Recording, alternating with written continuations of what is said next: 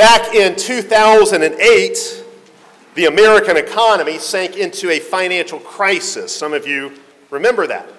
Barack Obama, who was the president at the time, his chief of staff, Rahm Emanuel, said this as that financial crisis was unfolding. He said, "Never let a crisis go to waste."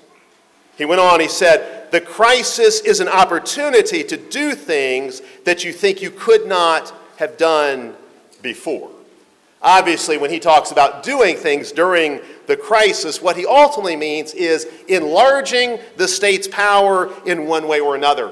And we have seen this happen again and again, even in our own very recent history. A terrorist attack, an economic downturn, a virus, they can all be excuses to enlarge the state.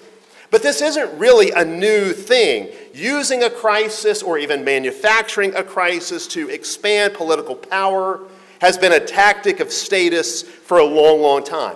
And that is because statists see the state as the solution to our problems. If the state just had more money, and if the state just had more power, it could fix all that is wrong with the world, all that is wrong with our society. Of course, what gets overlooked so often is that many of the problems our politicians are trying to solve were actually caused by their last round of solutions. Put that in square quotes, solutions. Every election season, I think, reveals just how deep statism runs in America. Think about this. Politicians running for office will get asked about all different kinds of things. They'll get asked questions about all kinds of different issues. What are you going to do about illiteracy rates? What are you going to do about teenage pregnancy? What are you going to do about widespread mental illness? And on it goes. Have you ever heard a political candidate get one of these questions and respond by saying, there's really not a political solution to that problem, and so if I get elected, I am not going to do anything about it. You're going to have to find some other way to fix it. You ever heard a politician say anything like that at all? No, of course not. The assumption that so many people make is that the state should involve itself in anything and everything. We assume so often that a bigger, stronger government is the answer. I will tell you, the reality is there is no political solution to most of the problems we face as a society, as a culture, as a nation. Politics is no savior. In fact, politics needs saving. And to seek salvation in politics is folly. But again, for the statist, the state is always the solution. But if you make the state the solution, that is idolatry. 1 Samuel 8 makes that clear. It is idolatry. This is how one theologian puts it. He says, Western liberty, the tradition of Western liberty, began when the claim of the state to be man's savior was denied. Wherever Christ ceases to be man's savior, their liberty perishes and the state again asserts its messianic claims. Man is in trouble, and history is the record of his attempt to find salvation. Man needs a savior, and the question is simply one of choice. Christ or the state, no man can choose the one without denying the other. We need a savior. Will it be Christ or Caesar?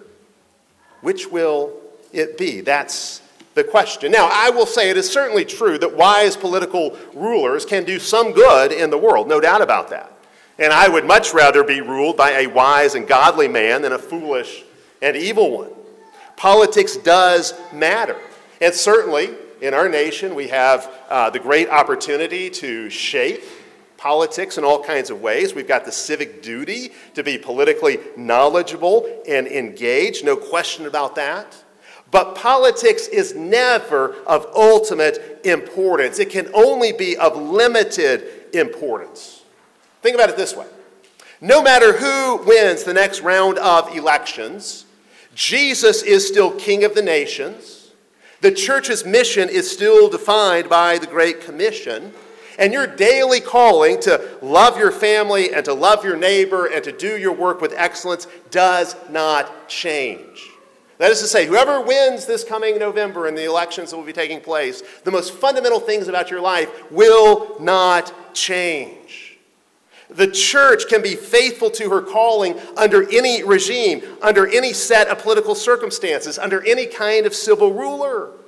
Sure, I would grant it is much, much more difficult to be a Christian, say under a communist government or in a Muslim nation, than if you're living in a Christian republic. But it can certainly be done, and it is being done in different parts of the world right now. The church does not depend upon the state to do its work, to carry forward its mission. That's something we've got to keep in mind. And of course, all of this brings us back to 1 Samuel 8. I wanted to spend another week in this chapter because there's so much here that is important. 1 Samuel 8 certainly contains a whole political philosophy, you could say. It includes a critique of statism. What happens here? The elders of Israel demand a king. Really, on behalf of the people, the elders of Israel demand a king. A king who, as it turns out, will be a tyrant. A king who will radically expand state power in Israel and who will control more and more of the lives of the people. So the king really becomes a kind of judgment on them. In fact, you could say the king really enslaves them. Now, you might wonder, and I think this is a legitimate question, you might wonder, what could make tyranny so attractive? Samuel tells them what's going to happen, and they say, well, give us a king anyway. We still want a king like the other nations, even though you've told us what will happen. Why would the people so quickly give up their freedom? Well, the reality is people can easily be persuaded to give up their freedoms to a tyrant if they think he will give them security. People who are anxious and fearful are easily steered. People who are anxious and fearful are easily manipulated, and that's what's happening here. See, statists will always do what the elders of Israel do here. Statists will leverage the fears and anxieties of the people against them. Oh, you've got this fear, you've got this anxiety. Well, here we can solve it. Just give up this liberty, give us your sons and daughters, give us this much money, we'll solve it. These elders don't let a crisis go to waste. In fact, you could say they really manufacture a crisis, or at least you could say they really exaggerate the nature of the crisis in Israel. You see this in verse 5. They demand a king, and it's based on a pretense. They really make two arguments. One is Samuel is old, and the other is his sons are taking bribes. Now, both of those are legitimate problems, but the reality is Samuel getting old and then eventually dying. You know what? God has been raising up judges in Israel for 300 plus years at this point. Samuel's old age really isn't a problem, certainly not one that needs a monarchy like this in order to solve it. Lots of great judges have gotten old, and what happened? God raised up new judges for his people. Further, there's no reason to think that Samuel's sons will be judges over the whole nation, because the office of judge has never been hereditary. It would be easy enough to remove Samuel's corrupt sons from office. There really isn't a big emergency in Israel at this time. The elders just manufacture one because they want this increase in state power. In fact, it's interesting. Even if you jump ahead in the story to chapter 12, you find that Israel made this request for a king in part because they feared Nahash, king of the Ammonites. Now, of course, we'll look at this more when we get there in the story. But they had this fear that Nahash, the king of the Ammonites, would invade. But the reality is, again, God has already defeated enemies much greater than the Ammonites during the era of the judges, and he's done it without a human king. They don't need a judge. They don't need a king to judge them. They don't need a king to rule them. They don't need a king to fight for them, because God has been doing all of those things for them during the era of the judges. God has been doing all of those things for Israel for a really long time. But see, this idolizing of safety and security, what we call safetyism. Safetyism always makes a people vulnerable to tyranny. You see it again and again in history. You see it in American history, you see it throughout history. It happens again and again. Safetyism makes people vulnerable to tyranny, and tyranny is what Israel will get.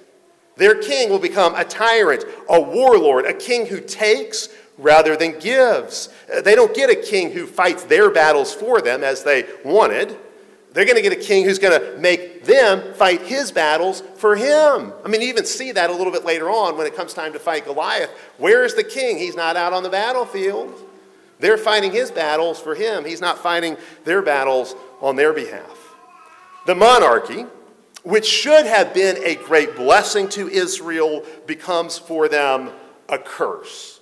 Indeed, if you look at the rest of Israel's history, after this demand for a king, most of Israel's kings turn out to be oppressors. All of the judgments Samuel pronounced here do indeed come true.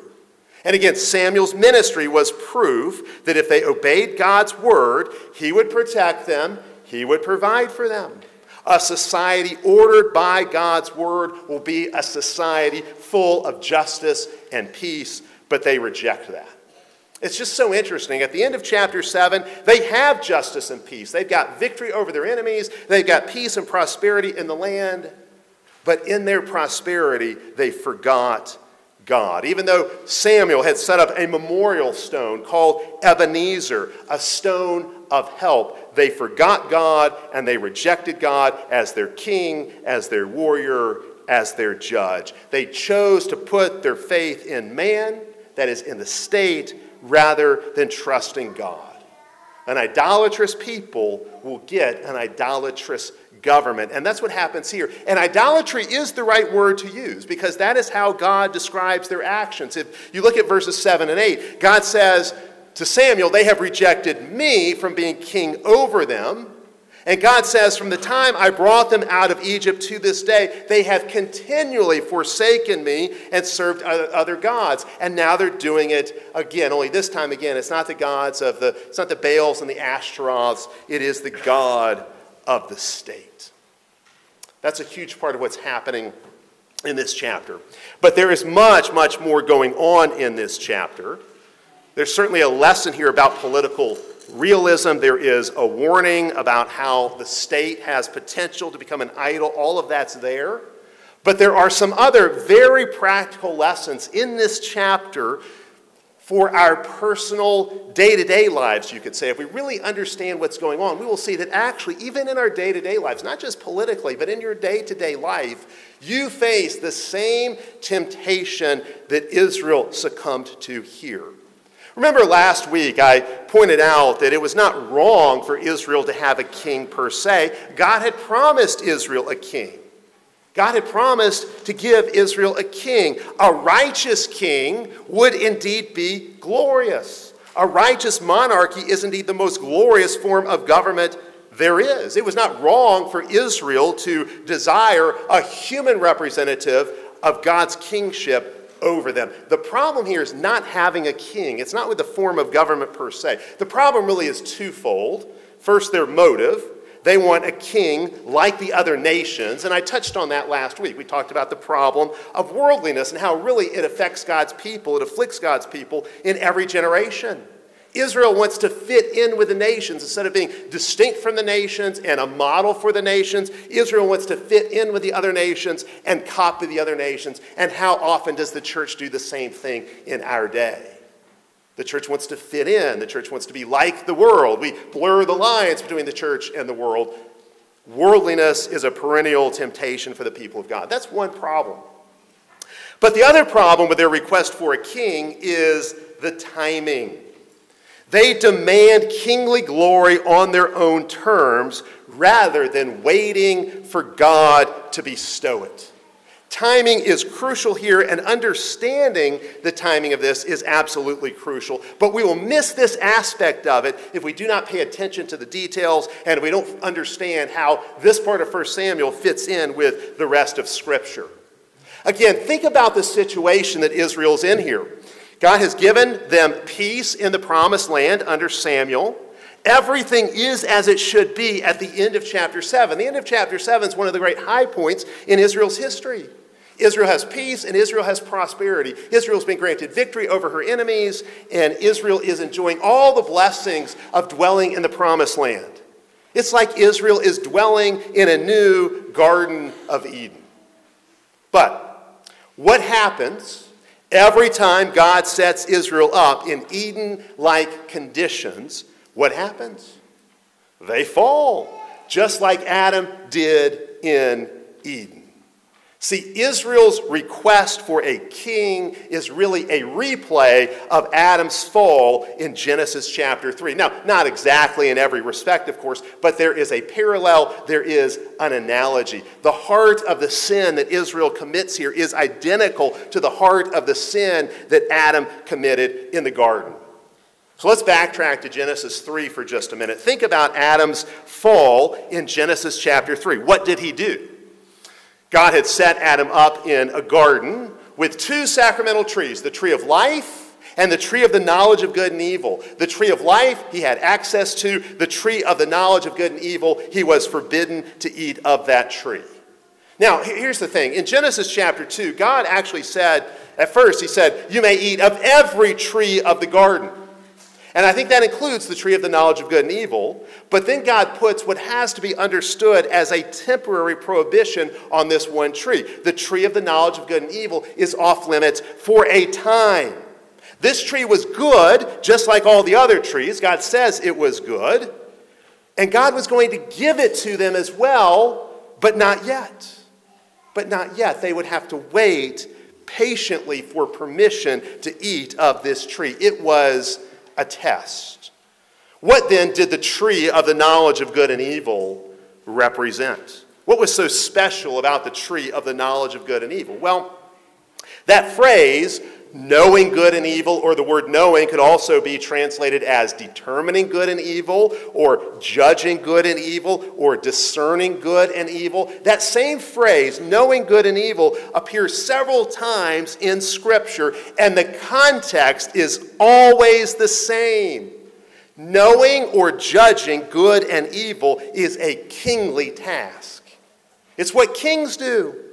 So, for example, later on, when Solomon is enthroned as king, he prays for kingly wisdom to rule effectively. He's entered into royal office, and so he prays for royal wisdom. And in 1 Kings chapter 3, verse 9, he prays, Lord, give your servant understanding to govern your people, that I may know good and evil. That is, that I may discern or judge between good and evil. Solomon is king. He's asked for wisdom because he needs wisdom to rule, and he knows being a king means judging good and evil. You could really say that Solomon's enthronement is equivalent to partaking of the tree of the knowledge of good and evil. That's really what it means to be enthroned. He will now judge between good and evil. He will determine or discern between good and evil. Similar language to this about knowing or determining good and evil is used in relationship to kingly office in the work of the king in other texts like 2 Samuel 14 and Isaiah 7 and several other places we could go. To be a king is to discern or judge between good and evil. To be a king is to know or judge or discern good and evil. To be a king is to partake of the tree of the knowledge of good and evil in that sense. It takes kingly wisdom to make these judgments. In fact, you see, going back to Solomon, you see this in the case of Solomon right away. Solomon offers this prayer, Lord, give me knowledge of good and evil. And then in that same chapter, he's got to make a royal judgment. The very first thing that happens after his enthronement and his prayer for royal wisdom is two mothers come before him with one child, and they are arguing over whose child this is because it turns out that one of the mothers has rolled over and killed her baby in her sleep. And so here's Solomon, two mothers, one baby. How is he going to make this judgment? Solomon, in his wisdom, in his ability to discern good and evil, makes a royal judgment that exposes which woman is lying and which woman is the true mother. Go read 1 Kings chapter 3 and you'll see this. That is what royal wisdom looks like. That's what it means to discern between good and evil. So the tree of the knowledge of good and evil in the Garden of Eden is the kingly tree. You could say the tree of life is the priestly tree. I'm not going to develop that here. But the tree of the knowledge of good and evil is the kingly tree. Partaking of that tree means exaltation to royal office and glory. When Adam was created, he was created as a priest ministering in the sanctuary. But he was not yet a king. He was a prince, I suppose, a king in training. And you could say in that sense he had dominion over the earth and was to rule the earth and all of that. But he needed to mature into kingly glory. He did not yet have kingly office. Kingly office was not yet his. And the only way he could enter into kingly office would be by patient waiting and obedience. The only way he could mature into this kingly stature God was calling him to would be by trusting God, waiting on God, obeying God, and growing in wisdom. Then, and only then, he would be fit for kingship. Now, had Adam done that, had Adam waited patiently and trusted God and obeyed God and grown in wisdom, I have no doubt at some point God would have said to him, "You now have my permission to eat of the tree of the knowledge of good and evil." You are ready for a promotion. You have humbled yourself before me, and so now you are ready to be exalted. You are ready for your exaltation to royal glory. You are ready for kingly rule. And so, Adam, go partake of the tree. Of course, we know Adam did not do that. Adam seized kingly glory ahead of time, before God granted him permission and before he was ready. Think of it this way. 9-year-olds are not ready for the privilege and glory of driving a car. And if a 9-year-old seizes the car keys prematurely and takes the family car out for a drive, what's going to happen? He is surely going to get into a wreck. Driving a car is good, but you have to wait until you are ready. You have to wait until you have matured and proven yourself, until you have the right kind of wisdom. Then you will be handed the keys to the car. You don't seize the car keys ahead of time. You wait and receive the car keys when the time is right, when you've matured appropriately. See, what does Adam do in Genesis chapter 3? He seizes the car keys before God gave him a driver's license. He seizes this kingly glory before God says he's ready for it. He seizes this kingly glory before God gives him permission. He exalts himself instead of waiting for God to exalt him. Now, Israel does the exact same thing in 1 Samuel chapter 8. Instead of waiting for God to bestow kingly glory on the nation when the time is right, they demand this kingly glory now. They seize it. They grasp for it. They demand this kingly glory. They say, "We want kingly glory, and we want it now." And in so doing, they break their covenant with God, they commit idolatry, and they exalt themselves. Why would the elders of Israel demand a king? Think about this from the elders' perspective for just a moment. Why would they demand a king? They've already got some kind of rule in Israel. They're the elders of the tribes. Well, clearly they weren't content with eldership. They thought, oh, surely we'll have more power and glory and a monarchy. We will go from being mere elders to being members of a royal court. They figured they'd have even more power over the people, more control, more honor, more status in a monarchy. For them, this was a way of seizing kingly glory. Now, of course, it's going to backfire, as Samuel tells them it will. It's going to backfire. And so what should have been a blessing becomes a curse. But it devolves from curse into blessing because they seize it prematurely. They think they're going to get more power. Instead, they get enslaved. And this is because sin is always deceptive.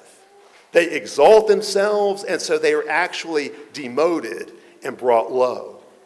Self-exaltation, grabbing glory for yourself, always backfires. It always actually results in a loss of glory, not a gain of glory.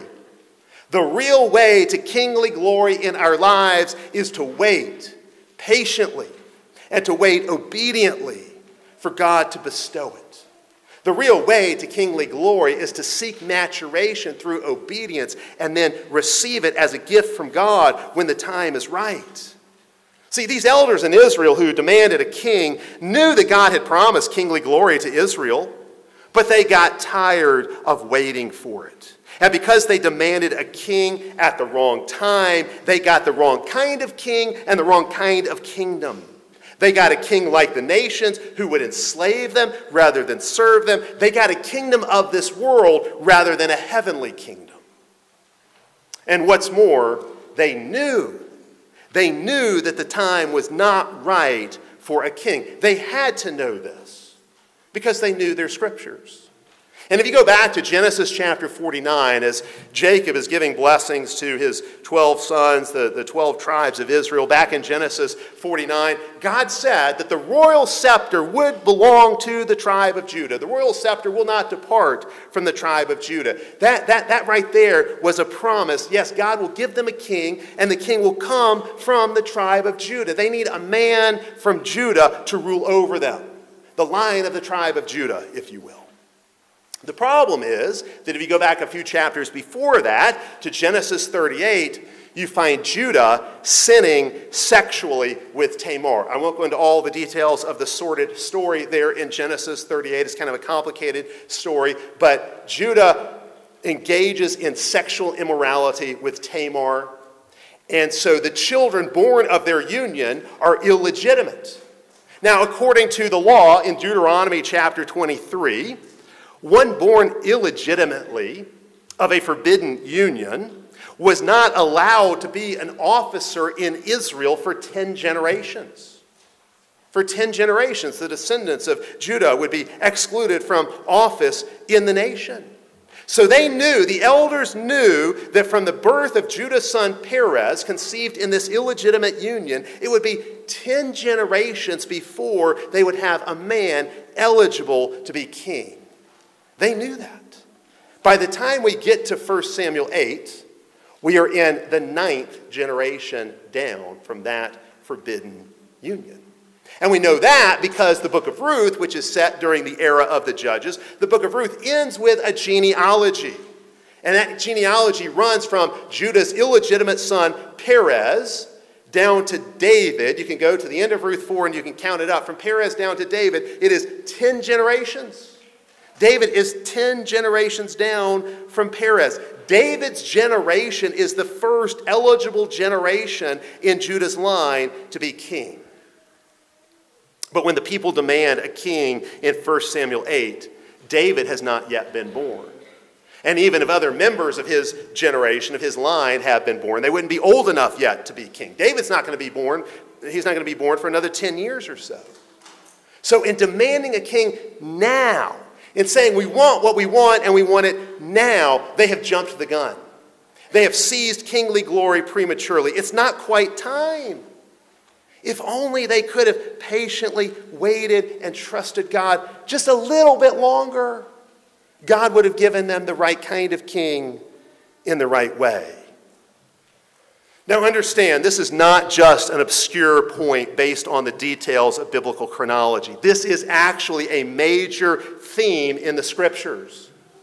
The temptation to seize what is good, but what is not yet ours, instead of patiently waiting for God to give it to us on his own terms, is a constant temptation in the life of God's people. To seize what is good but is not yet ours, rather than waiting for God to bestow these things, to seize them for ourselves. Now, we all face this temptation. Like Israel, we want what we want and we want it now. Think of some examples of this. Premarital sex falls into this category. Sex is God's good gift, but it's God's good gift in the context of marriage. Premarital sex, what the Bible calls fornication, is seizing something good before God grants permission. See, when a man and a woman marry, they become king and queen of their domain.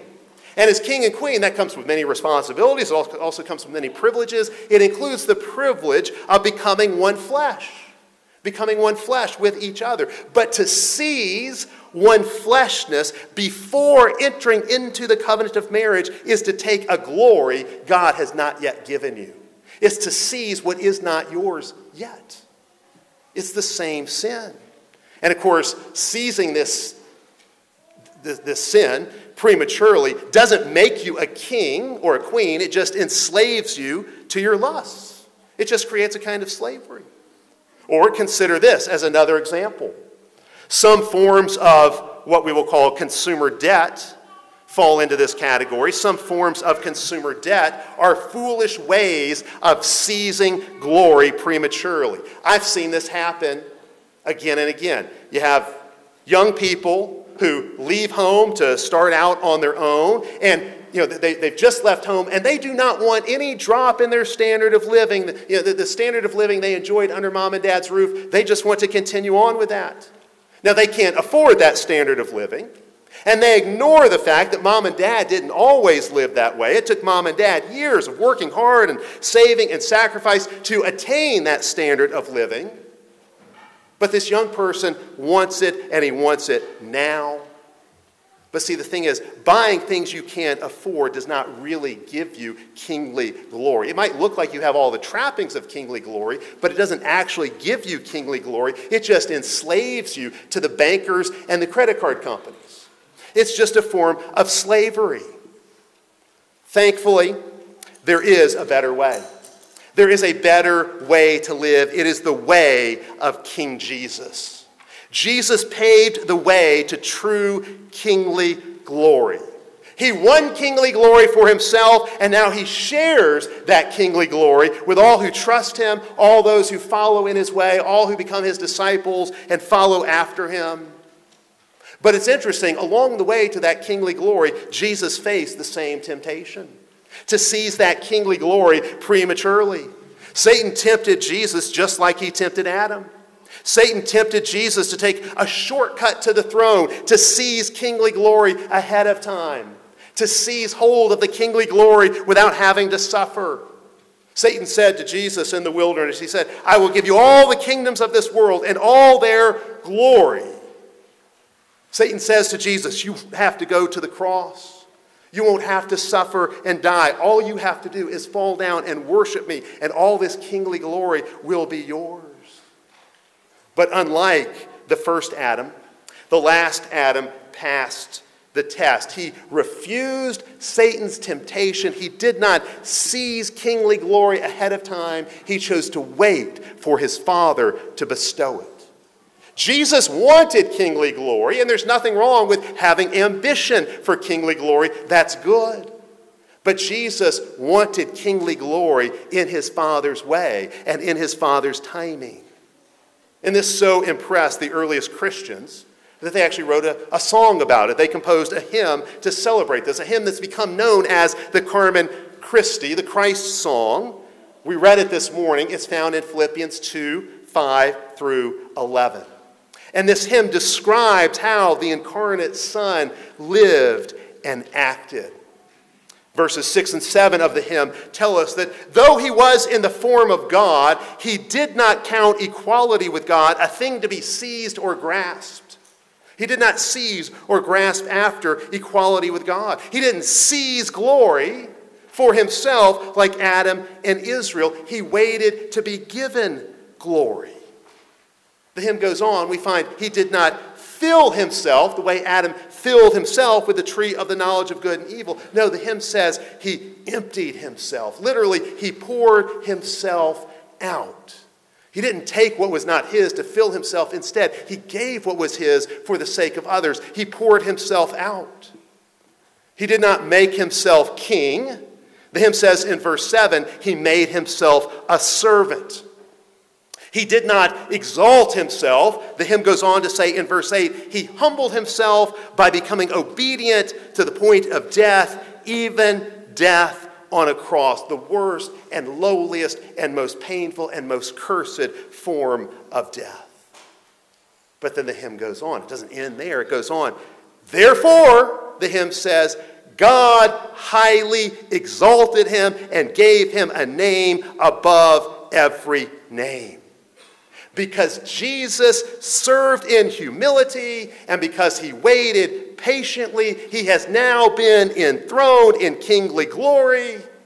And the hymn goes on to say, every knee, every nation, every power, every angel, every demon will bow before him and confess that Jesus is Lord. They will confess Jesus is King to the glory of God the Father. Hallelujah. How did Jesus become King of Kings? How did he enter into this kingly glory? He was patient. He was obedient. He was faithful. He was humble. He served rather than seized. He humbled himself rather than exalting himself. This is the way of Jesus. He did all of that for us, to save us from our idols, to save us from our sin, to bring us forgiveness, to bring us salvation, to rescue us from death and hell. He did all of this to establish his kingdom, a kingdom not like the kingdoms of the nations, a kingdom that is not of this world. See, it's so important to understand this. Jesus did not refuse Satan's temptation because he was uninterested in the kingdoms of this world. He did want the kingdoms of this world. He still wants the kingdoms of this world. But he wanted them in the right way. He wanted to take possession of them in the right time. That is, in his Father's way and his Father's timing. And of course, in doing all of this, Jesus not only does these things for us, on our behalf, he also does these things to give us a pattern so that when we trust in him and we are united to him, this becomes our pattern of life as well. We don't seize, we serve. We don't exalt ourselves, we humble ourselves and wait on God to exalt us. The way to glory for us is the way of Christ-like humility and service. It is the way of sacrifice and self-giving love. Do not seize glory for yourself. Do not grasp after it. Instead, receive glory from the Father. Again, in his timing and his way. Do not exalt yourself. Humble yourself in loving service to others. This is the way of Jesus. This is the way to kingly glory. In the name of the Father, and of the Son, and of the Holy Spirit. Amen.